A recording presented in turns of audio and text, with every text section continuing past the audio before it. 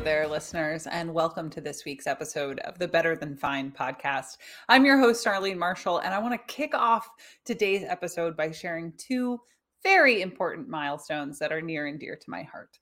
So, the first is that by the time you're hearing this, it will be almost the third anniversary of the very start of the Better Than Fine podcast. So, back in February of 2020, not knowing anything that was about to come, I was in the process of leaving my job, of starting my own business. I was still in grad school, and Better Than Fine was born. And it has grown into one of the most consistent heartbeats of my life. It's meant so much to me to get to do this show every week. And there is no Better Than Fine without you, our listeners. So thank you. Thank you for listening. Thank you if you have ever shared an episode or something about this show with someone. Thank you if you have reached out and given feedback. Thank you for letting Better Than Fine grow and affect you along with the ways that it has grown and affected me over this last 3 years. And may there be many more episodes and years to come. And the second milestone that I want to share. So about 8 months ago, Better Than Fine joined the NASM podcast network. And last week, we had our 1 millionth download as a network. So being new to the network, Better Than Fine was only a little small part of that, but I do want to congratulate and celebrate our producer, Eric. And I want to thank him for everything that he does to produce our shows, including this shows, and get them out into the world. He's under-celebrated for everything that he has done. I'm sure that he is uncomfortably squirming in his chair right now. Excuse me. He's just told me it's actually 1 millionth downloads in 2022. I said it wrong, and I appreciate that. This is why producers exist. This is what Eric does, is he keeps me on the up and up and making sure that what I say to you is accurate. So 1 million downloads in 2022 was the first year that we've had 1 million downloads, and BTF got to be part of that. So congratulations to the whole network. Congratulations to this show for way outperforming any of its previous years. It's a big deal to see that data come through because it means that we're impacting you and your life as our listeners. And I hope that you continue to help this show grow and to give us your feedback so that I continue to be a positive force in your life. Okay. So let's get to this. Something that I have loved witnessing as a person and as a coach over the last few years is the number of, known people out there in the world. So influencers, celebrities, public speakers out there in the world preaching self-love. And part of the inspiration to do this show this week, other than it's almost Valentine's Day, love yourself. But a few weeks ago, I watched Lizzo's show, Watch Out for the Big Girls. And if you haven't watched it, okay, quick synopsis. So Lizzo, musical artist, if you don't know who Lizzo is, but Lizzo wanted larger bodied women to be her backup dancers for the 2022 special tour. So she reached out to all the dance agencies she could find, and literally they could not give her a single big girl dancer to join her on her tour. So, you know what? If you're Lizzo, what do? Well, you produce your own reality show. And so 13 larger bodied women joined her for this reality show, essentially not competing against each other, just competing with themselves. Were they ready to show up on stage with Lizzo and go on tour with her? And I am not exaggerating when I say that I cried through every single episode. The way that Lizzo supported these women's dreams, teaching them about loving themselves. And it was absolutely magic. If you haven't watched it, oh my God, go watch it. The way that these women worked on their relationships with themselves was incredible, but it was also facilitated by this celebrity who actively speaks about self-love and her incredibly well-resourced network, which brings up kind of my issue with the way that many of these people are talking about self-love right now. Is you're out there saying love yourself, but I think there's also a lot of people out there going, okay, cool, yes, I want that, but how? How, please? What do I actually do to make it happen in my life? So maybe you were raised in a culture or a household or a way that caused you to push away your truest version of yourself. Or maybe you were raised by people who didn't know how to love and accept themselves. So, how could they possibly teach you to do that? Or maybe it's more mundane. Maybe just somewhere in your life journey, you forgot or got away from you. And now you're here in this moment in your life, genuinely wanting a deeper and more positive connection with yourself. And you hear people out there, if you watch the Grammys this weekend, you heard that preach about be yourself, love yourself, but you're not really sure how to get there. Well, my dear listener, welcome, because this week we're not just going to preach about self-love, and of which there are many benefits to, but we are proactively talking about the practice of the act of self-love. So let's get to it. You're listening to the Better Than Fine podcast. I'm your host, Arlene Marshall, and this episode we are talking about practicing self-love. And you know, if you've listened to this show over these last 3 years, that I'm going to start with talking about science. What does science say about self-love? And you might think, well, how could science possibly quantify something like self-love? Doesn't that just sound ridiculous? Well, it's actually a really common problem in psychology in general, but also positive psychology. How do you quantify things like thriving or beauty or purpose? And that always starts with getting clear about the concept you're actually talking about. When I throw out the phrase self-love, what does that even mean?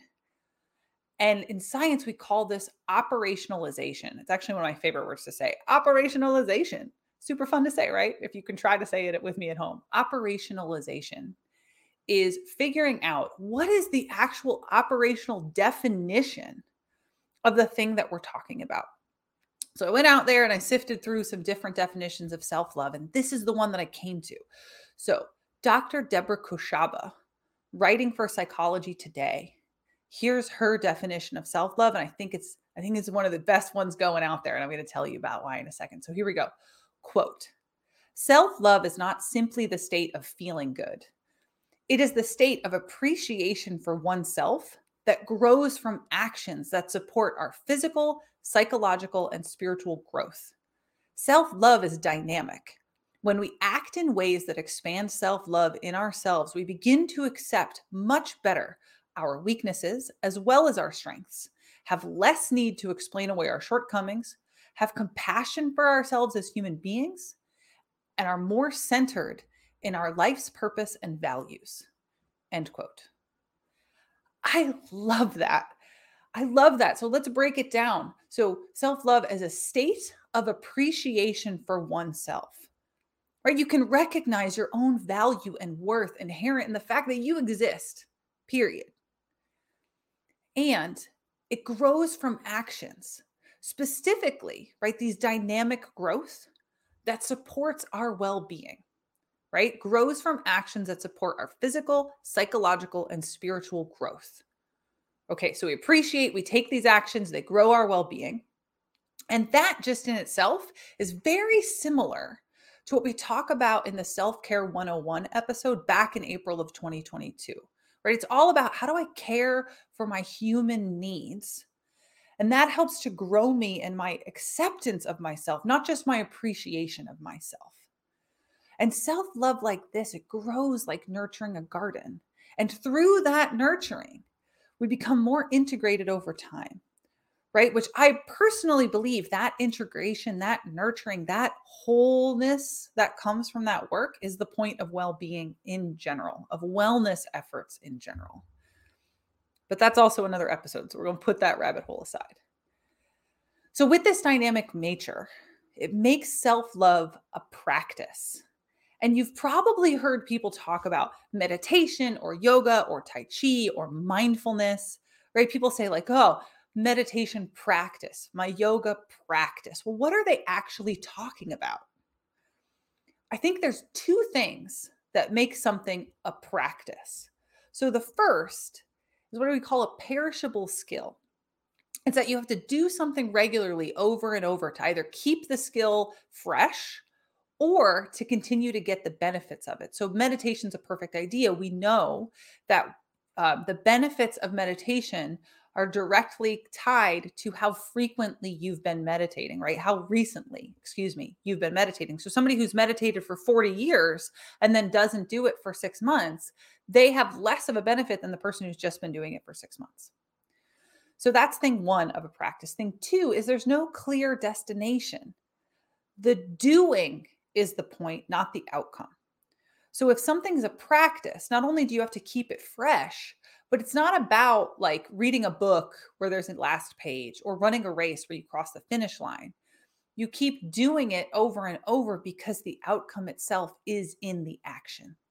And so self-love, by Koshaba's definition, is a practice, right? It evolves in the doing. You have to keep renewing the well of self-love, and it's not going to end. It's meant to continue to be done continually over the course of your life. You're listening to the Better Than Fine podcast. I'm your host, Arlene Marshall. And in honor of the coming holiday that I used to hate as a kid, Valentine's Day, this episode's about practicing self-love. But how? How do we do it? Well, as with many things in the wellness journey, I believe that self-love starts with mindfulness. Because all true, lasting, meaningful change starts with becoming aware of yourself, of your patterns, of your beliefs, what we're on about in the world. So let me give you an example. When you hear me say self-love is hard, what do you think? What does that bring up? I say self-love is hard. Maybe you think, you're damn right it is.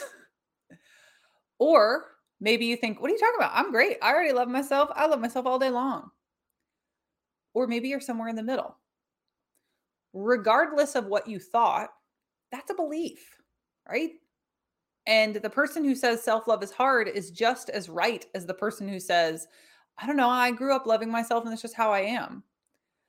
But you have to become aware of that belief before you could examine it, right? And make any efforts in your life to evolve or change or not.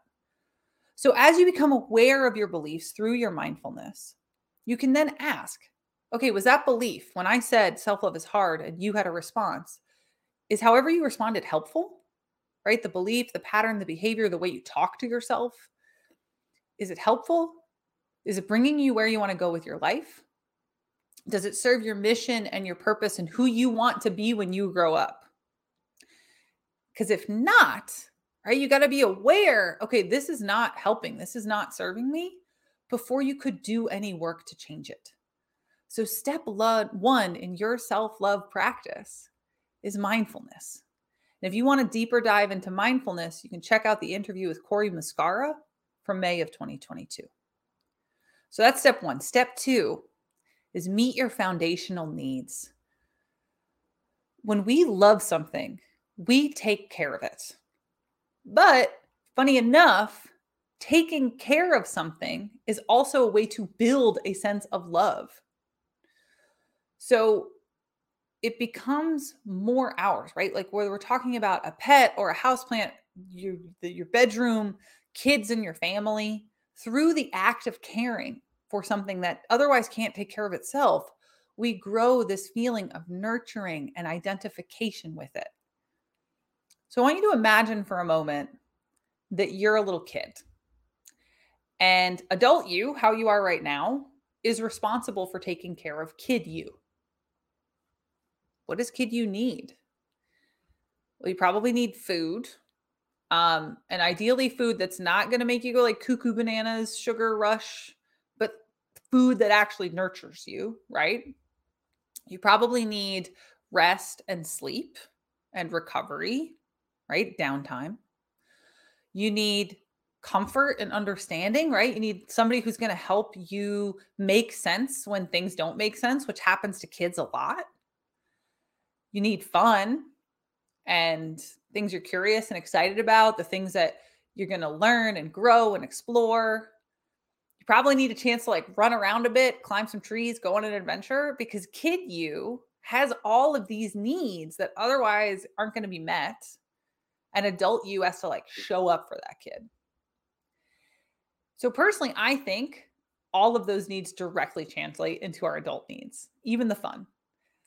So when you think about meeting your foundational needs and building your self-care practices, that feeds directly into this idea that we take care of the things that we love. And if you're struggling with loving yourself, you can reverse that relationship, right? You could prime that pump with leaning into self-care.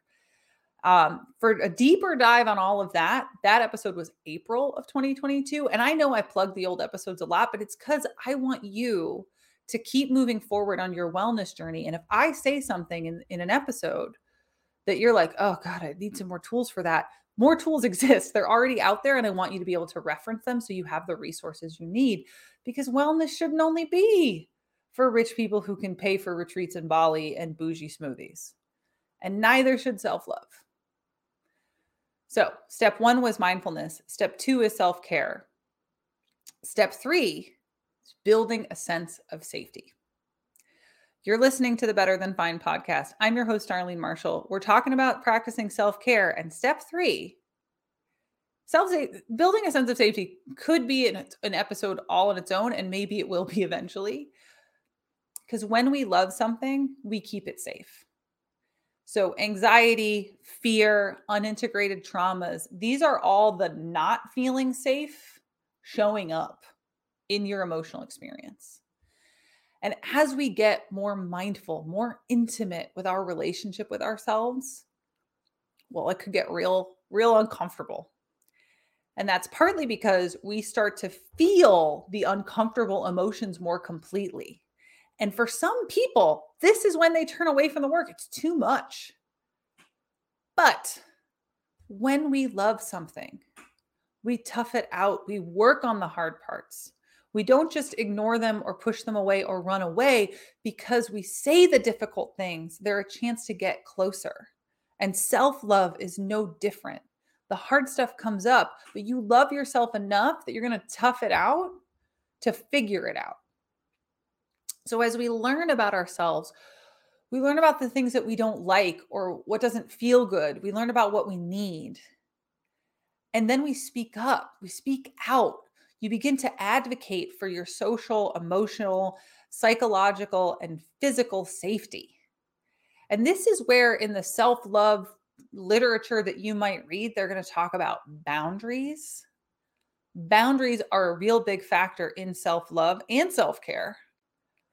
Because part of the boundaries that come into this equation is about safety and self-advocacy. It's when you need to make space for yourself to be who you are as you want to show up in the world and advocating for what you need.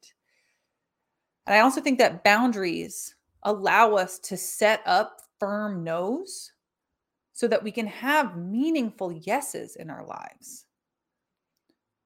And when you start doing this, when you start looking for like, where am I getting anxious? Where am I afraid? What am I scared about when it comes to loving and caring for myself? What comes up?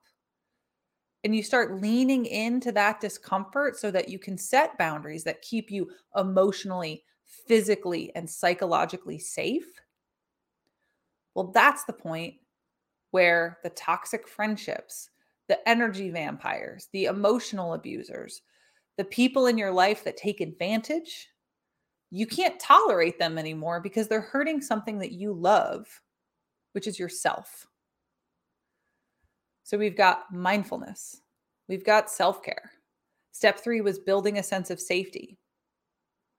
Now, step 4, feed your sense of self. So you've making the space and the time to explore and learn and grow and nurture. Now it's time to add in the self-affirming activities and allow yourself to really enjoy and savor them. So let's say you're somebody who loves dogs. Okay. Are you the kind of dog, or maybe it's your dog. Sorry, I'm blowing this metaphor already. If you love dogs, you probably already know that some dogs love to just run and run and run. Some dogs love to dig. Some dogs love to play tug of war. My brother's got a dog who's just obsessed with throw the ball, throw the ball, throw the ball, throw the ball. Well, that's because different breeds of dog have been cultivated to do different jobs, and they will feel a compulsion to do the activity, right? Terriers are ratting dogs. That's why they're always kind of like digging and like snuffling around the edges of things. They literally were bred to hunt rats. And so they feel compulsion, right? If you've ever seen like a video of a dog herding sheep, they're herding dogs. That's a compulsion for them. So what kind of dog are you? What reminds you of who you are outside of your work or your roles or your obligations and responsibilities? If you let all of that go, what do you value? What do you enjoy purely for the doing of it? Are you a hole digging dog or a running dog? And are you cultivating that version of yourself? If I love my cats, I'm going to make sure my little buddies have everything that they need to be happy guys. So we're going to play with the stringy and they're going to get brushed because it's my job to take care of them so that they feel good about themselves. So what else is affirming the interests, the passions, the hobbies, the activities that feed your sense of yourself? And if the answer is nothing, well, then it's time to start running some experiments. You can get some friends together, try everything you could think of that might be fun or interesting. No friends? Not sure what to try? Fortunately, we live in the modern era, and through modern technology, the miracle that is the internet, there is a course for everything. So painting, gardening, learn to crochet, archery, hunting, winter sports, pick your poison. And if that's still not sparking anything in you, what'd you like to do when you were 5? When you were 16, what did you promise yourself that you would do someday? And then do them. Because that's how you actually learn who you really are. What fills the tank back up in your life? For me, it's running outside or hiking outside, gardening outside. It just got to be outside. And that reminds me of who I am. Figuring out what reminds you of who you are. And because you've done all this work on your boundaries, you'll have the space and time to do it. Okay. 4 steps down, 1 to go. Step 1 was mindfulness. 2 was self-care. 3, sense of safety. 4, sense of self. 5, process, and then let yourself live your life. So this isn't actually the final step. It actually applies throughout, but it's good to have a step in the progression to remind you that it matters. It's take the time to process what you've learned and decide how you're going to apply it forward. So what did you learn in each of those steps, in each of your little experiments? And it's not something that you're just going to okay, step 1, 2, 3, 4, I walked through it, done, right? This is a process. They call it a wellness journey, and it's ongoing. It's a practice. How does your work in yourself and on your self-love change what you think of yourself in your world? This is where journaling becomes invaluable. And it's also where a therapist or a good coach can be really helpful in guiding how to process, how to integrate and use the information that you learn about yourself. Because if you've been doing the self-work thing for a while, a lot of stuff comes up and you don't always know what to do with it. You don't always know how to make the puzzle pieces click together.